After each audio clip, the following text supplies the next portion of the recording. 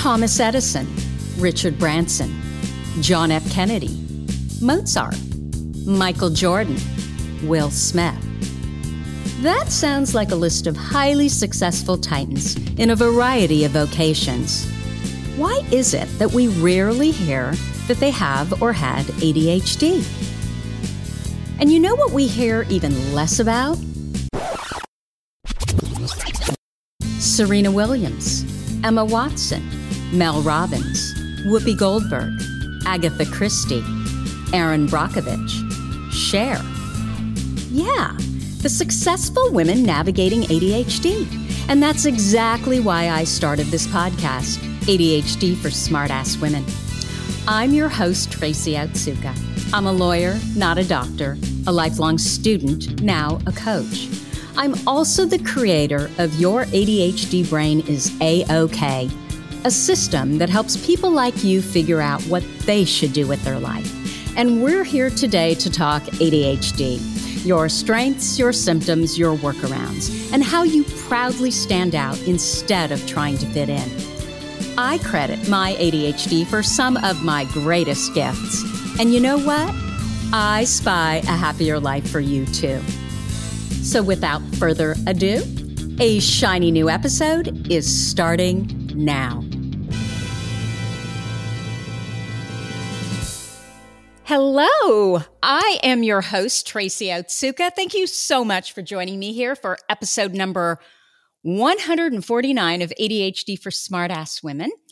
I hope you'll subscribe to this podcast and our newsletter over at tracyotsuka.com. My purpose is always to show you who you are and then inspire you to be it. In the thousands of ADHD women that I have had the privilege of meeting, I've never met a one that wasn't truly brilliant at something, not one. So today we have a wonderful guest. Let me just tell you a little bit of the backstory. Her name has come up many times among our Facebook group members and our AOK students, so she's been on my list for a while. But recently, my wonderful friend, Dr. Christine Lee, had her on her fabulous podcast, Make Time for Success. You know, I was talking to Christine yesterday, and I don't think it's up yet. But right after she interviewed her, Christine sent me a message that I had to have this woman on my podcast. She said, she's fantastic. She knows organization and ADHD. And I always listen to what Christine says. So for all of these reasons, I am just delighted to introduce you to Lisa Woodruff. Lisa Woodruff is a former teacher and parent who has spent the last 20 years researching ADHD and applying solutions to support executive functions in our home life. Along the way, she created the Sunday Basket system that works by externalizing executive function in many home-related weekly tasks. She is the author of How ADHD Affects Home Organization and a regular contributor to Attitude Magazine. Lisa, did I get all that right? You make me sound better than I am, Tracy. Thank you so much for having me on the podcast. Actually, I don't, because what I always do is I ask my guests to send me a little bit of a bio. And Lisa, you didn't say the half of what it is that you do. You are a prolific writer. What are you on, like book number 4, or is it 5? Yes, we've published 5 books because I had a book before I started Organize 365. But you know what? I don't think of myself as a podcaster or a business owner or a book writer, because as teachers, like any teachers who are listening, we tend to shortchange what we do. And teachers in general are major content producers in lesson plans and newsletters. And we just think that that's part of the teaching job. But when you equate that over into business, it becomes books and podcasts and blogs and courses, which is basically what teachers do every day. That makes complete sense. So beyond all that, you have 2 podcasts. And as I was doing the research, of course, I always go back and I look if there's a podcast. I want to hear some episodes. And I realized that I've been subscribing to you for years. I just don't put the name with the podcast, you know, sometimes. That is so funny. Yes, I started a podcast called Professional Organizers Think Tank. I think I did it first just to make sure that I could do a podcast. It teaches you how to be a professional organizer or the path that I took. But the Organize 365 podcast is the one that I produce a couple of times a week and have for the last, I think it's 6 or 7 years. I don't know. It's been a long time. That is so impressive. I think we'll be going on our 3rd year. And I know when I started, I was just like, how am I going to do this? I never thought it would go for 3 years. So you've been doing this more than double that amount of time. So I'm impressed. Like I said, teachers do this every single day for I mean, it's my classroom more than anything else. It's the way that I share all of the ideas and the learnings that I have, and then have a dialogue with our audience over in different social media channels, which gives me more information, which gives me more to put back into the podcast. And I'm a lifelong learner, so I'm continuing to grow and develop in my understanding of how we specifically learn the skill of organization, especially as that relates to at home, and then giving big out of the box picture ideas and thoughts to people in the podcast that they can chew on so that they think about their home in different ways instead of just living on autopilot. Absolutely. So, can we talk about ADHD first? Sure. I know that you don't personally have ADHD, but because I know that our best purposes often give meaning to our past, I'm curious, what led you to learn so much about executive function and organization? Yeah, I will tell you that story, but I'm not 100% sure I don't have ADHD. Everyone keeps telling me I do. And I'm like, I take all the tests and I don't. But I did meet with a medical doctor who said, oh, yeah, you definitely do. But because you have created so many systems that support executive function, you don't have the negative effects of ADHD. So then you don't present as having ADHD. But she's 99% sure that I actually have it. And she diagnoses people all the time. So that to say, how do we really know? But how I got started in this. I have to respond to that because as I was doing the research, which I always do, and I was listening to you speak and I was hearing about, oh, you're a lifelong learner and you're clearly so driven, you're a prolific content producer. I'm like, I think she's got some ADHD. So I'm glad to hear that. Yeah. Well, and ADHD, a lot of these, like you either have some diagnoses or you don't, like diabetes. But there are a lot of diagnoses where it's a spectrum. Like there's no one who doesn't have any ADHD and there's no one who has all ADHD. So yeah, it's a spectrum and it involves the 8 executive functions. So my 2 children are adopted. We were blessed with children through adoption. Mm-hmm. And I'm an educator by trade. And when I was an educator, I educated the kids that qualified for an extra half day of kindergarten or were at risk or who were on IEPs. And so I was very familiar with ADHD and learning disabilities and easily observed that my kids were struggling as well. And here in Cincinnati, Ohio, we have an amazing school called Springer School and Center, which is specifically for language learning disorders, which both of my children have. And when you are part of this school, they also provide parents and teachers in the community a lot of education on learning disabilities, but also ADHD, because the percentage of students who have learning disabilities and ADHD is very, very high. And one of the unique things about Springer School and Center is the classroom. They're all carpeted. There are only 12 students per classroom with 2 full-time teachers. Like it is the most optimal learning environment possible.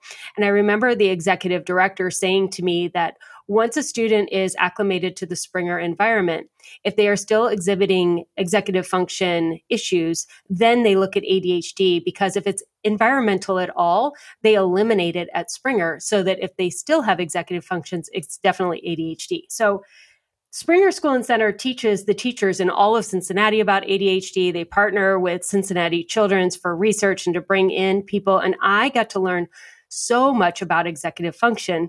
And the reason why I dove so deep into it was because it affected my firstborn, my son, the most.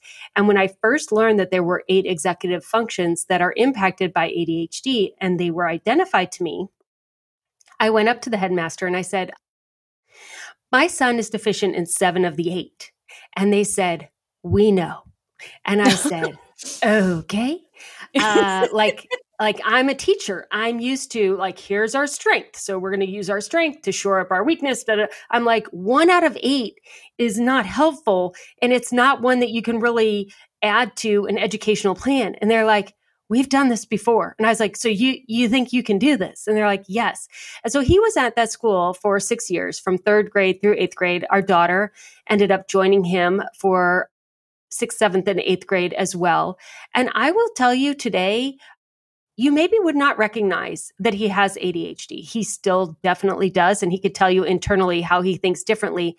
But a lot of what Springer taught in strategies and structures provided the scaffolding he needed in order to show up better in the classroom when he left that school and to be an independent adult, which at the time I did not know was going to be a possibility. So then I started thinking, we provide so many supports in school for ADHD. And in a workplace, we often will provide supports as best we can in a workplace for any kind of diagnosis as well.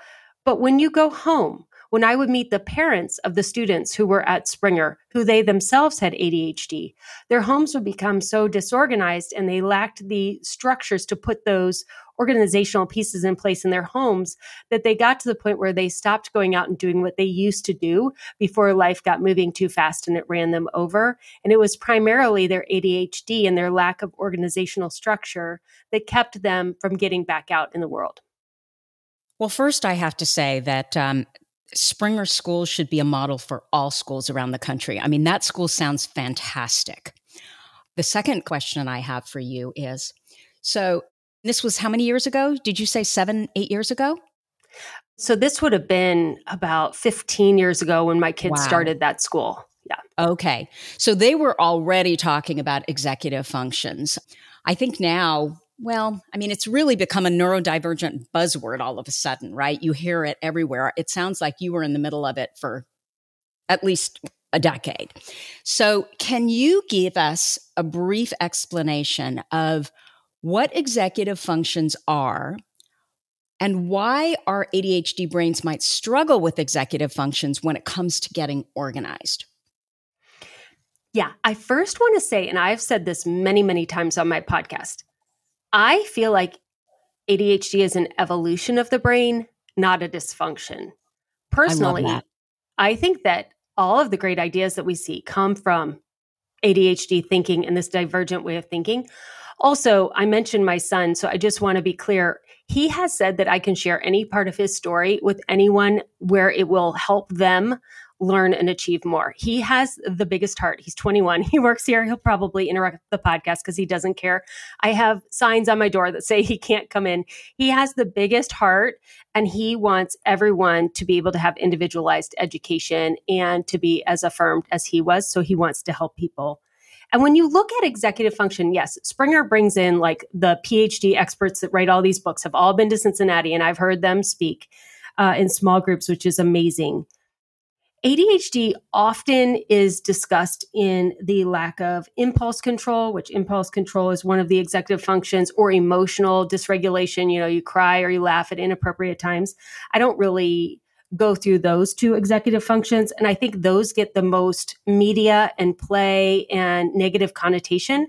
But the 6 executive functions that I've really dove in deep into almost all involve either when you were learning math in school or in general, how you organize and make productive your day. And those are flexible thinking, the ability to see something in a different way than it's actually being presented today. Working memory, which is the ability to hold multiple things in your brain at one time. Think long division. Self-monitoring, which is not like making sure you're time on task, but it's more recognizing the progress that you've made and how far you have to go versus only seeing how far you have to go and not the progress that you've made. Task initiation, which is getting started, but it's not just getting started. It's going from step to step to step inside of anything that you're doing. Again, think about algebra. It's not just starting your algebra homework, but it's doing step 1 and then step 2 and then step 3 inside of each individual question. Planning, which is planning how much time things takes. But Dr. Barkley says that ADHD is a disorder of time. People who have ADHD struggle with the passing of time. It passes too fast or it passes too slow compared to other people around them. So that impacts their planning. And then the final executive function that I focus on is actually organization is actually an executive function. So we know that executive functions can be learned. So it sounds to me like learning how to, we can learn how to organize our homes, how to organize our lives, all of that, correct? Absolutely, 100,000%. So do you have any ideas why our ADHD brains might struggle with these executive functions? So I'll tell you, I'm not a PhD. I just have done a lot of research. I'll tell you what I observed in my kids, specifically in teaching them how to organize their room. Learning the skill of organization is a lot of steps. And to get organized, you have to have task initiation to get started. And you have to self-monitor yourself to see how far you have to go and how far you've already come. And you have to plan what you're going to do next. And it is all of the executive functions in one in order to get a child to organize their room. That's why I think it's the easiest explanation. Joey approached organizing his room by getting rid of almost everything and only playing with a few things. That way, when it came to the weekly cleaning of your room, he literally just had to put his Game Boy away, put a couple Legos away, and that was it, because he did not want to have to spend a lot of time organizing. So he got through those executive functions by eliminating the quantity. My daughter has a lot of passions. She loves animals and she loved baby dolls and Polly Pockets and books and creative and crafting. And she is going from one project to the next, to the next, to the next. She is never sedentary. So when it came to organizing her room, it would take us all weekend, which, usually ended up in tears for both of us. And I learned that, or I made the decision that my kids were going to learn whatever they were going to learn in their academic schooling. As a teacher, you would think it'd be more important, but it really didn't matter to me. I wanted my kids to be independent adults who could live on their own and were organized. And so I set out to teach the skill of organizing their bedrooms. And I did it in a way where I set up a routine, which I can go through with you if you want, to teach them how to organize their bedrooms. And it took me 9 months to teach Abby to be able to do it independently through a very methodical process. And now she can organize her apartment. My son can organize his apartment. And when they get overwhelmed, they call me and I walk them through these steps to get them started. And then the script that I've created in their mind kicks off and they're able to organize their space. Okay, so you have to share the steps. Okay. Well, I know I'm talking a lot. No, you're supposed to be talking a lot. Thank you. Okay, so I looked at all the executive functions, task initiation being a big one, like how do you get started? And adults will often say, I can't get started organizing. That's usually not true. You can get started. You just don't know what to do next because there are so many things to do when you are organizing a room. So I realized almost every single space that you're going to organize will have these 3 items in them. They will work for you too. We're going to start by going into the space with a trash bag. And you literally, out loud, have to say, trash, trash, trash. And the reason why you're saying trash, trash, trash is because let's just pick your family room. You're looking around the family room. You're seeing a magazine you want to read. Oh, I forgot to put this away. And all of a sudden you'll go, wait a minute, I'm saying something. And then you'll listen to yourself and you'll hear yourself saying trash, trash, trash. You're like, oh yeah, that's right. I'm supposed to be looking for trash. So that you keep is doing so that. good. Okay, thanks. We get so distracted, right? Yes, we distract ourselves. So you look through and then when you think there is absolutely nothing else in that room that is trash, I want you to look through the entire room again because you'll always find a few more things. Tie up the bag, walk it out to wherever your trash goes. You could be done for the day if you want. Once you get good at walking into a room with a trash bag, surveying for everything that's trash and putting in the trash bag, and you've grown that organizing muscle, then you're going to add on the second step. And the second step is laundry, laundry, laundry. I don't know about your house, but there are socks, coats, shoes, every single room in my house. There's not a single space I can organize in my house that doesn't have errant clothing in it. So after you're done with the trash, then you do the clothing. It goes to the laundry room or gets hung up in the front hall or on the hooks or wherever it's supposed to go. Again, Once you've learned this step and you can do these 2 steps in a row, you're done. You don't have to do any more. And the third one is food and dishes. And you still have to be saying laundry, laundry, laundry, or food and dishes, because you will still distract yourself. And then once the food and dishes are back in the kitchen, then you actually have a room ready to be organized. Now, if you think about kids, trash is the first one. They do all the trash. They get that out. So when I was teaching Abby, I would have her and I would do trash together. And then I had her do trash. And then I came in and she sat on her bed while I did the rest of the room. After about a month of this, she did trash, told me she was done with the trash. I said, okay, get all your clothes and put them all in the hallway. And then all your clothes, put them all the way down to the laundry room. Okay, the trash is done. The laundry is done. I'll come in your room now. And she would literally sit on her bed while I continued to go through all of the steps. And then she got to where she could do trash, she could do laundry, she could do food and dishes. And that's where my kids are now. When they're at college or they're in their apartment, they will call me, Mom, it's such a mess. It's overwhelmed. I'll say, great. Pick up all the trash and call me back. They call me back. Get all your clothes, put it in the laundry, call me back. They don't call me back because they go to the food and dishes and then they go and organize the whole rest of their room. And when they were young, did they do their own laundry? No. I am so do not take any parenting advice from me, okay? I pick my battles. I don't know how to explain it. When your kids have learning disabilities and ADHD and seasonal allergies and all these things, I mean, they're little humans. They are not little machines. And so school was very, very hard for my kids. I quickly, by 6th, 7th grade, I was like, we're going to graduate. That's our goal, is to get the diploma, because I always knew that whatever they were uniquely created to do was not going to involve a 4-year white collar college degree. Mm-hmm. Even though that's what my husband and I had, that was no longer, was not my expectation for them. And it was not their gifting. So I gave that up really early on. And I started to realize that in order for them to be independent adults, I was going to have to break down some things that were natural for my husband and I to learn and actually teach them the steps of them. And so my kids never had chores. They didn't do dishes until they were over the age of 18. They didn't do laundry until they wanted something clean that I didn't clean. And for one of those, that was the age of 21. I felt like their bedrooms, which I call their mini apartments, were the space that they were responsible for. And if they could keep track of that and they could do whatever I could negotiate down was the expectation at school, the rest of their time was available for their passions. And I was responsible for the house because it was my house. And now that they have their own living spaces, they do their laundry and they do their dishes. And I knew they would eventually, but no, I did not do that growing up.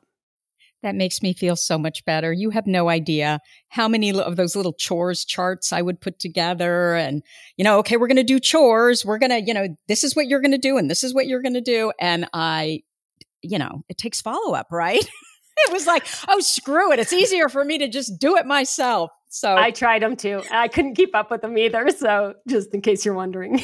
Yeah. Oy. Okay. So literally trash, trash, trash, laundry, laundry, laundry, and then food and dishes, food and dishes.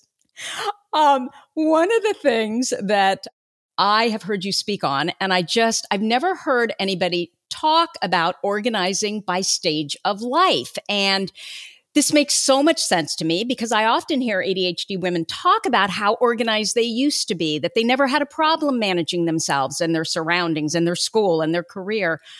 But I think what happens is, I know what happens is that as your responsibilities increase with ADHD, you get to a threshold where you can no longer cope. So, not only do you still have to manage your own career, but all of a sudden there's a bunch of children running around and there's all their school paperwork, running a home, shopping, getting dinner on the table. Can you talk to us about this concept of organizing by stage of life? Yes, I am super excited about this. I can't wait to dive in. But before I do, I just want everybody listening to listen through the lens of grace. You are doing enough. You are amazing. What you are providing is not reflective on when your dishes are done or how often you change your bed sheets. Just to make you feel better, I do dishes twice a week and I change my bed sheets once a month, maybe. So I'm not a perfectionist. I'm not the teacher that's going to check your paper. our expectations of what we do in our household is so shaped by social media and the media and what we saw our parents and grandparents doing that maybe doesn't even need to be done, is unrealistic, and isn't happening in other people's homes. So I want to just start with that. Like, give yourself grace. Take a deep breath. And can I add one thing? Why is it that women are the ones that are always so worried about all this and feeling so much guilt about this? Why don't we ever hear men talking about this, right? So much of the taking care of the home and taking care of the kids, it falls on women. So no wonder, neurodivergent or not neurodivergent, you can understand how this can all be at some point, at some threshold, completely overwhelming. Yes, and I don't have the answer for that yet, but we did third-party research here at Organize 365 to define what housework is, men and women, genders, ethnicities, different parts of the country in the United States. And what we found were men are as interested in organizing as women are. And we often get a lot of feedback because I really focus on the female head of household. And they're like, what about men? And I'm like, I'm just telling you, it's not an issue for them. Like, they want it organized, but they literally don't see the socks that they're walking over. I don't know how to explain it. They don't. And they're like, you're right, we don't. It's just not the same issue. We definitely take it as a personal judgment if our home does not meet our mental standards of what we think it should look like. And I just want to say, when was the last time someone was even in your home? Like, they're not. People aren't even in our homes.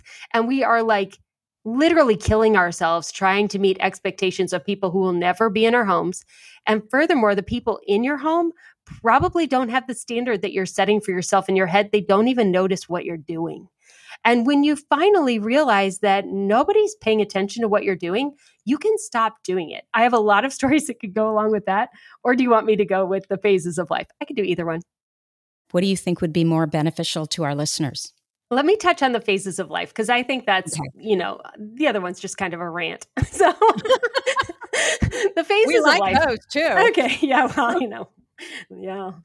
So the phases of life I've identified actually match the book Generations by Neil Howe and William Strauss, which is a big book. It's not available in audio, but it talks about how there are 4 generations alive at any one time, and they keep cycling through every 20 years. I read their book after I had come up with this idea. And a lot of what I have come up with at home, I found out is like the Kanban method or lean process. Like, all the things that I figured out at home have been figured out in business and sociology. So the concepts are not different. They're just applied differently.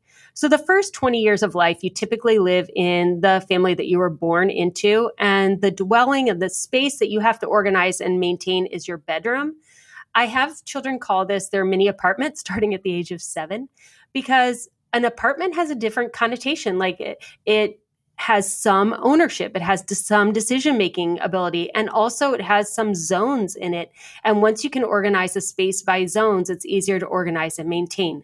So for students, I like them to think about their bedroom as their mini apartment, which usually will turn into a dorm room or an actual apartment someday. Your goal at this stage is just to learn how to organize yourself, your schedule, and your bedroom space. That's why I didn't do chores with my kids. And if your kids can do all 3 of those, like A+, gold star, we're winning. Then we move on to your 20s and 30s, which I call the accumulation stage. At this stage of life, I was at the home improvement stores more than I was in my house, because every time I went to do anything, I realized that my parents owned that. I didn't. I went to hang up a picture. I didn't have a hammer and nails. I went to clean the kitchen. I didn't own a mop or anything to clean kitchens. Literally everything you go to do in your 20s and 30s, you don't have the stuff because it was in your childhood home, but you didn't realize you didn't own it. And in this phase of life, you accumulate experiences, education, jobs, you move, and then you can optionally add on spouses and kids. You don't have to add on spouses and kids. Even if you don't get married and have kids, you're going to accumulate. You cannot be a human outside of your childhood home without some accumulation. We have to accumulate things to live. Now, this stage ends at the age of 40. Like, it is exactly the year that you turn 40. I thought it was just me. I've done a lot of anecdotal research. It is definitely like the months before and after you turn 40, you switch over into what I call survival phase. Maybe not the best name of it. I named it survival because I was turning 40, and I was overwhelmed. And what I find in your 40s and early 50s is that you're at the height of your career, usually, not necessarily your earning ability, but you found what you uniquely want to do. And you've poured all of your time and effort into that career or that passion. And you've ended the accumulation stage. Even if you have your baby in your 40s, you just don't accumulate as much stuff with that baby as you would in your 20s or 30s. And so if you continue to buy and get things every time you turn around in your 40s and 50s, that's why you start drowning, is because you already have everything you need. You just don't know where it is. This is when you go to organize your house and you realize you have 10 hammers. Because every time you couldn't find one, you just went and you bought another one. And so your decluttering is different and the organization you need is different in your 40s and 50s. You're also very mobile in your 40s and 50s. Even if you work from home, you're out and about a lot socially and networking and with business and with family. You often will become responsible for older family generations during your 40s and 50s. And so you'll find yourself managing multiple households at one time.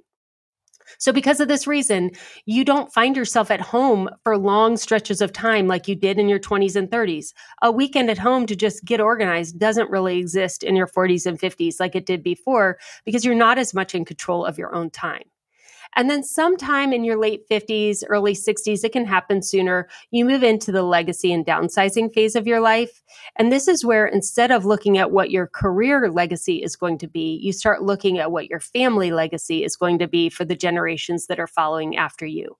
How are you going to preserve your photos and the clothing and the memorabilia that has ended up in your home? What are ways in which you can share that and display that in a meaningful and purposeful way? So the organization that you need starts with trash, dishes, and laundry, but how you're going to organize that kitchen or that family room is completely different when you are a stay-at-home parent of little kids or a working from home single person or someone who's an empty nester. Those rooms are going to be the same four walls, but they're not going to function the same. So they need different organization. So do you find that generally most of your clients are in their mid 40s and beyond? Is that when you start really getting overwhelmed by all the accumulation and then, never being home? This makes perfect sense to me, what you're saying. So my company, I think, is an anomaly. Marketing always says you can only have one target market. I literally have people who listen to the podcast who are 7 years old and people who are 97. There's a photo in our Facebook group of a couple of 92-year-old guys who are doing their Sunday baskets. And there is a little 4-year-old girl who does it every single week. So this message appeals to all generations. I'm one of those people who loves to talk to all different people. And so I think that the message of organization and the way that I present big ideas makes anyone who's interested in organizing in any generation interested in listening and thinking a different way. So are you saying then that the stage of life that you're in does not affect how you recommend to organize? Correct. You are going to reorganize 4 times in your life. And each time you reorganize inside of our organizational program, I will tell you how that kitchen is going to look differently when you go through those phases of the kitchen. But the actual things that the process of organizing does not change. Okay. So explain to us, you mentioned Sunday basket. What is that? Does that take the stages of life into account? Okay. So the Sunday basket it's step 1. The Sunday basket I actually created 20 years ago. Trash. No. We got a different mantra here, a different one. So 20 years ago, when Joey and Abby were 6 months and 2 years old, I was completely overwhelmed. I had a booming direct sales business. Joey had extreme asthma. I had Abby's adoption paperwork, and everything was paper and pencil back then. It was 2002. And I just could not get anywhere because Joey was colicky and he didn't sleep through the night until he was 4 and he only took a 20-minute nap. And so I didn't have any time. And one Sunday night, everybody was miraculously asleep, including my husband, and I had some energy. And I took this literal pile of paper that was 12 inches high on the end of my kitchen counter, and I divided it on the floor into 40 actionable piles. Doctors I had to call, bills I had to pay, orders I had to place. 40? 40. You have them too. Wait till you do it. No, you have it too. I don't have paper. Oh, so then I put it in these Slash Pockets in a basket. And then the next day when Joey took a 20-minute nap, I grabbed a Slash Pocket out and I got it done.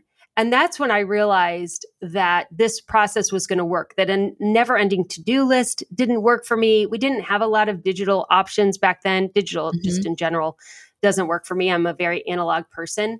The second time that I did the Sunday basket was in 2012 when I quit my job and started Organize 365. Again, totally overwhelmed, too many projects, too many goals, too many opportunities. And I had to bucket out my life into these Slash Pockets, which are just binder inserts that have tabs on them that are different colors. And I learned that I get overwhelmed because I try to hold too much in my head. And this is the executive function of working memory. We try to use our brain like a to-do list. Your brain is the most fabulous computer ever created. And it is there for synthesizing information from one industry to the next so that you can create something new that will move humanity forward. It's not to remember to give your dog flea and tick medicine. And so when I finally started realizing, oh, I could take every single idea I have and write it on an index card and throw it in that Sunday basket. And then on Sunday basket, I could neutrally look at every single thought I had during the week, whether it was I need to get a haircut or I should start a podcast, as if it's just an idea, and recycle almost everything, but then take action on just a few things each week. I became so much more organized and so much more productive. And I did not observe what else had happened until my audience started telling me. I knew I was saving 5 hours a week by not being reactive and just putting things in the Sunday basket until Sunday to deal with them. But once my audience started experiencing the same 5 hours, they started telling me this: Lisa, you gave us our brain back. I can think about things clearly now. I don't get distracted with my own thoughts. I don't have any anxiety anymore, and I don't have any stress in my life.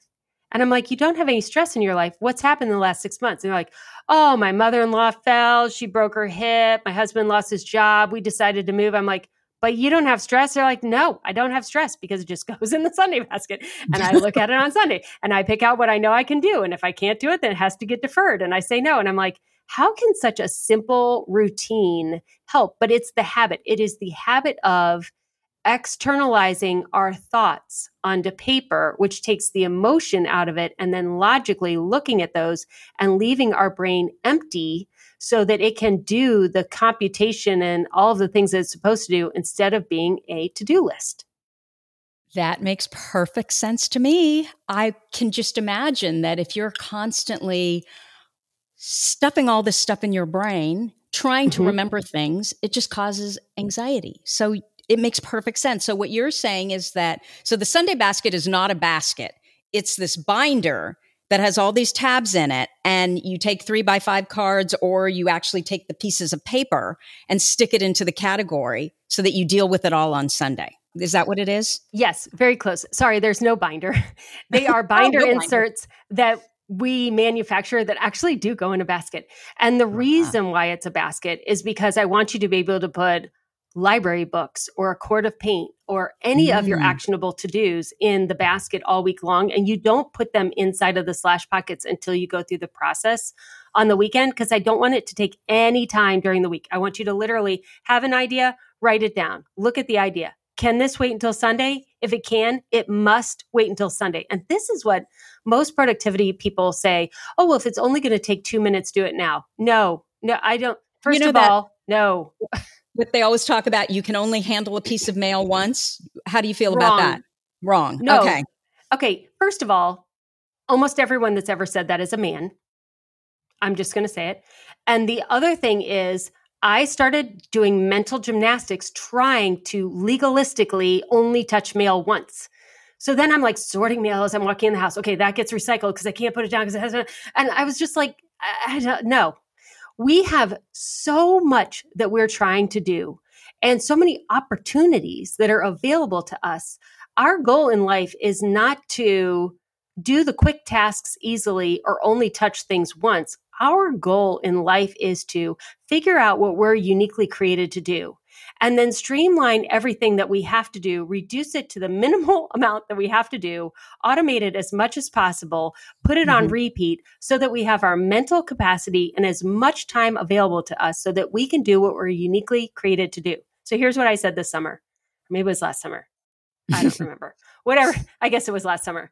I said, I certainly hope the woman who is inventing the COVID vaccine is not keeping up to date on her laundry because she will not have time to make the innovation. And you know, it was a woman, right? The first vaccine was created by, and I was like, thank God she has dirty underwear.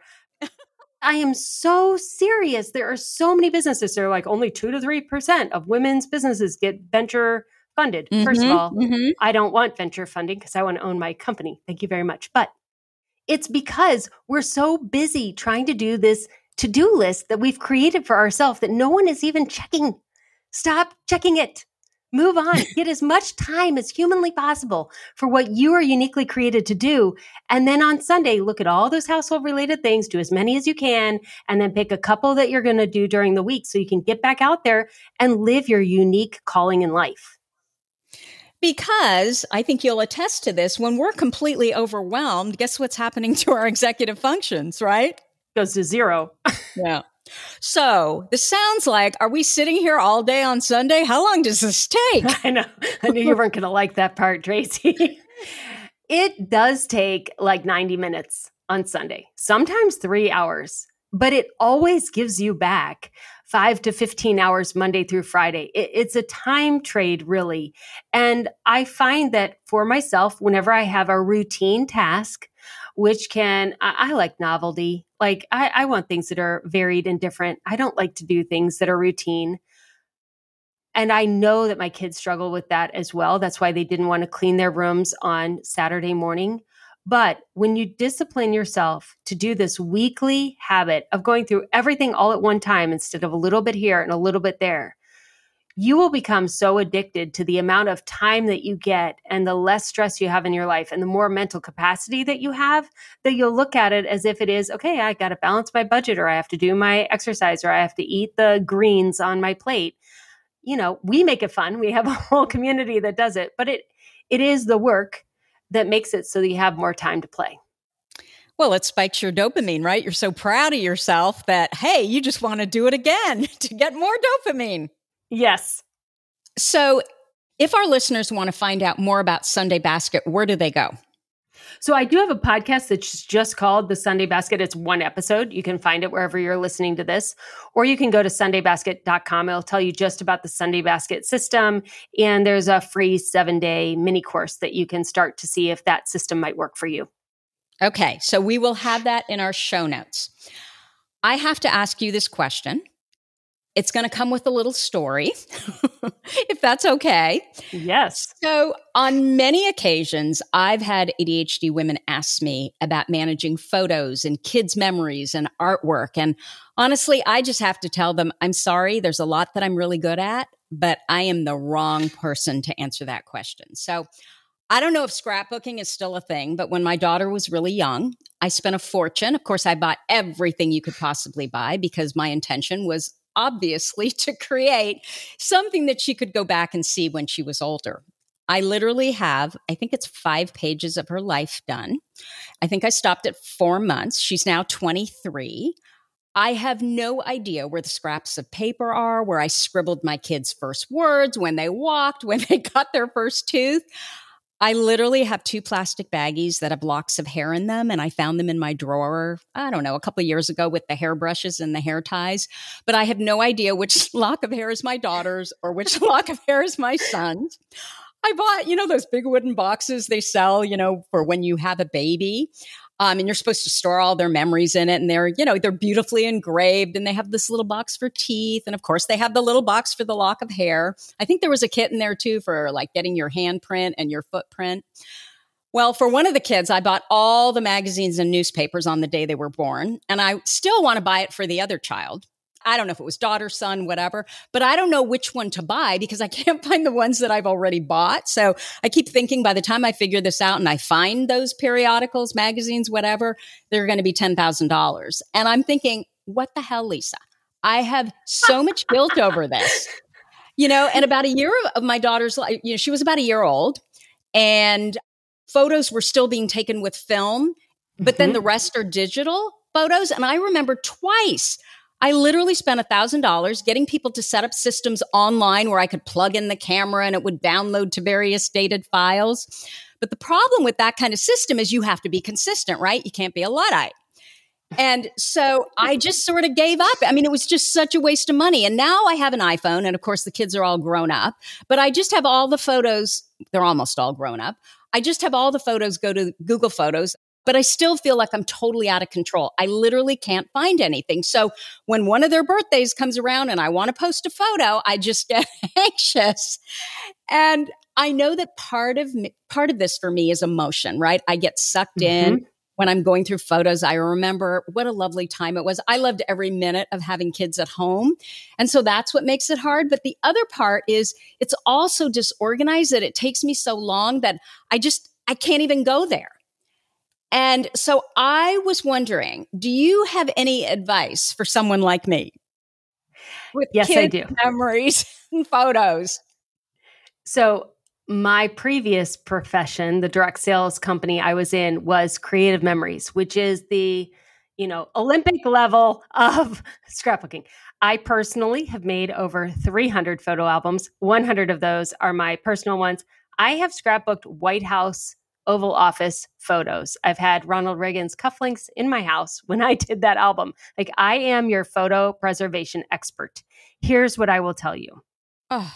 Do you know how much money I spent with Creative Memories? And we thank you. So Creative Memories and the way that I do photos is a craft, is a passion, is you may run marathons. I can hardly walk to the end of the street. We each have things that we really love to do. For me, photos, I love photos, but it is a craft project. Now it's meaningful. My family loves it. It's not necessary. Not everybody's family needs to have these things. So there are 3 things that you're going to organize in your house. One are your physical spaces. That's the easiest thing to start with. The second is your actual paper, your filing cabinet, the information that your family would need on your computer if you were to be sick or they had to handle your finances or they had to sell your house, and whatever coordinating information is inside of your head that isn't on your computer or in the filing cabinet if they had to care for you if you were sick, do your finances, or sell your house for you. That's the second thing you need to organize. And then the third is your memories. Now, I want to give you an out.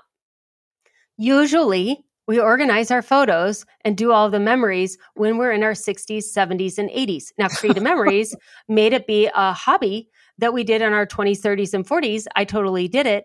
But you have a lot more time to do those kinds of things when you are in your later years. And while all of my photos, all the way back to the 1800s in our family, are documented with dates, that is not necessary. And also, I've scanned all of those albums because I am fairly confident that they will not be around. Even though they'll last 200 years, my family's not holding on to those albums for 200 years. That was my craft project. They're going to take the scanned albums that I have on some flash drive that you probably won't even be able to use on the computer of that. Life goes on. So I have definitely documented my family that way. And if that is something that you want to do a project like that, I'm not even going to lie, it usually takes a decade. To truly get all the photos in one place, get them chronologically organized, put them in a photo safe thing. And if it is not your passion, there is no reason that you have to do that. There will be someone in your family in the next 100 years that will find all of those things. They'll go on Ancestry.com. They'll do your genealogy like they did mine, all the way back to the 1500s in England or whatever, and show you all these things. It's a passion project. It's not a have to be a good woman or a good mom. So there's not someone I can just hire that could just come and take it all and bring it back all beautiful. Well, it's going to cost you a fortune. I used to do that. Right? Yeah.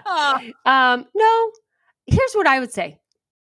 This obviously pulls at your heartstrings, and it is something that if you had unlimited resources and time and didn't get distracted by your other passions, you would probably want to have this thing done. I would say take a weekend, take all your laptops or whatever, and find your favorite, print out as many photos as you want and make really cool collages and hang them in your house. It does not have to be chronological. It doesn't have to be an equal number of photos from every year or each child or whatever. Like, what are your favorite 100 photos? Print them out, frame them, hang it somewhere, be done. So you can actually enjoy them, right? Rather than they're stuck somewhere. Yes. Enjoy them. The one smart thing that I did, Lisa, is when my kids were young, I bought these big boxes. I can't remember what the catalog was called, but all they did was photos, things for photography, basically. But it was more for the consumer, not like a professional photographer. And they had these giant boxes, archival boxes. And every single year that my kids started a new grade in school, I would buy one of those big boxes. And I would just throw their stuff in for that year. My daughter Atea had one, my son Marcus had one, and that's where all their stuff went. So at least I've got that somewhat organized. But again, I've never done anything with it. And it would just be, it's the perfectionism too, right? You just don't even know where to start because I'm just so afraid of, I don't even know what I'm afraid of. Just the whole idea of it, it just gives me anxiety. I have a love-hate relationship. I love them, but I also hate them because of all the memories. Well, and you're comparing your photo organizing to our peers who are doing creative memories. So you're like, oh, great. Lisa did it right and I didn't. Our kids are not thinking that way. First of all, our kids think it's really creepy that we have their hair in their teeth, just so you know. Also, they don't care about 99% of the stuff that's in those boxes by year, which I already have. I took all that in one simple binder and gave it to my kids. And your kids like to look at their schoolwork when they are school age. Not when they're 35 and getting married or have they're like, no, I don't care. They don't have this expectation that we have put on ourselves. And the reason we put the expectation on ourselves is because all of our friends did creative memories and you see what they did for their kids. So then you're thinking you should do that for your kids. Your kids have no idea. They don't know. Ask them. Do you really wish that you had 15 albums like Mrs. Woodruff has? And they'd be like, ew, creepy. Could she stop documenting my life? Like, no. Would ask your kids, ask them, what do you want from your childhood? If I could pull together a binder or a box or photos, what are some meaningful things for you? Find out what they say. Don't tell them everything you have or wish you would have done. Just see what they say. True.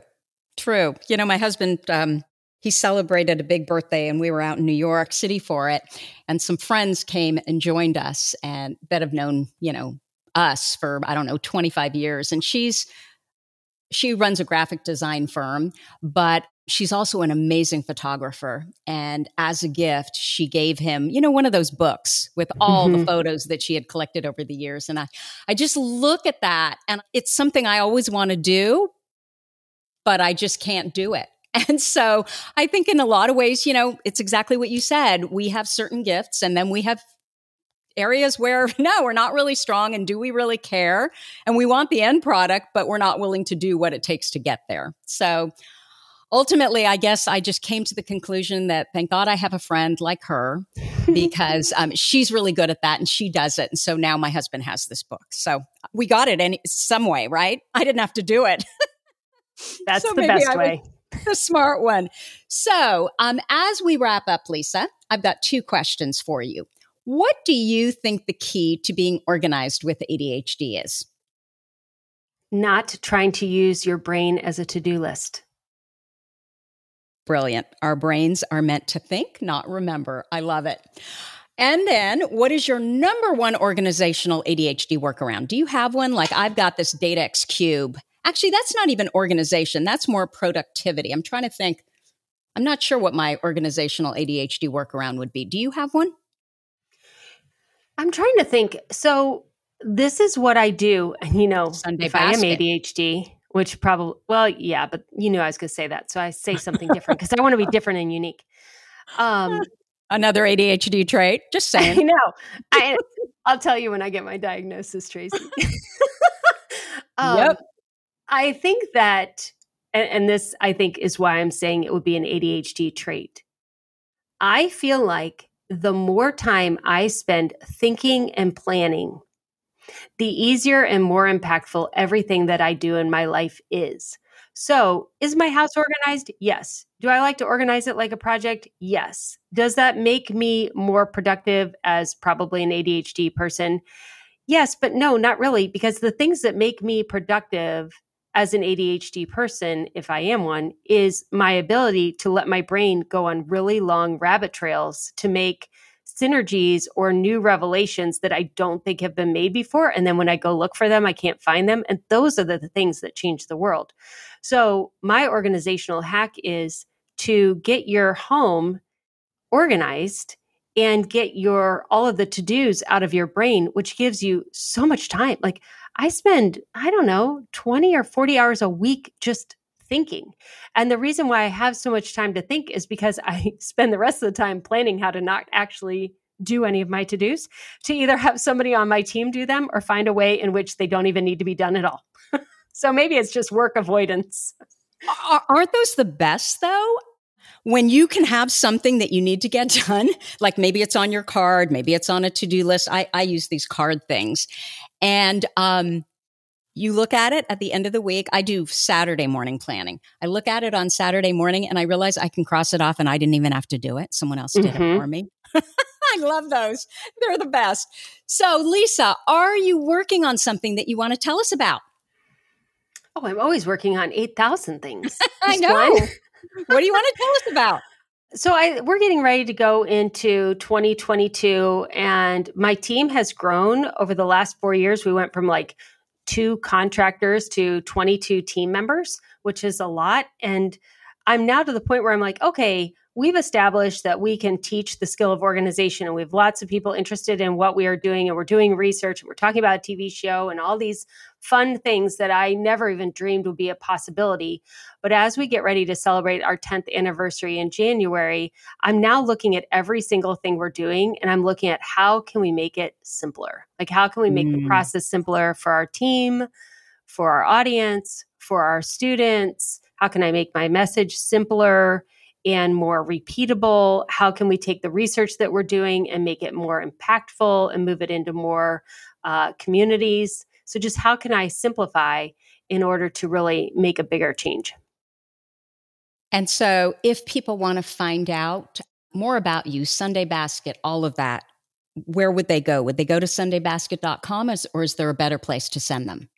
Yeah, everything I have is at organize365.com. I'm Organize365 on all social media. I'm most active on Instagram. And then the podcast is also called Organize365. Okay, Organize365. And that was the podcast too. We will have all of this in the show notes. Lisa, thank you so much for spending time with us here today. Dr. Christine Lee was right, of course. Oh, Tracy, thank you so much for having me. Absolutely. So that is what we have for you for this week. If you like this episode with Lisa, please let us know by leaving a review. Our goal is to change the conversation around ADHD, helping as many women as we possibly can learn how their ADHD brains work so that they too may discover their amazing strengths. And you know what? Your reviews really help in that regard. As always, you're listening to ADHD for Smartass Women. Come join me for free over at tracyotsuka.com. Thanks for listening, and I'll see you here next week. You've been listening to the ADHD for Smartass Women podcast. I'm your host, Tracy Otsuka, and we're available on iTunes, Stitcher, Spotify, and Google Podcasts. Not coincidentally, ADHD for Smartass Women, it's also the name of our free Facebook group. We're a totally smartass community of successful, ambitious women who share our ADHD wins, questions, and workarounds. Join us at tracyotsuka.com, where you can also find more information on our Your ADHD Brain is A-OK system. I spy a happier life for us, and I'll see you again next week.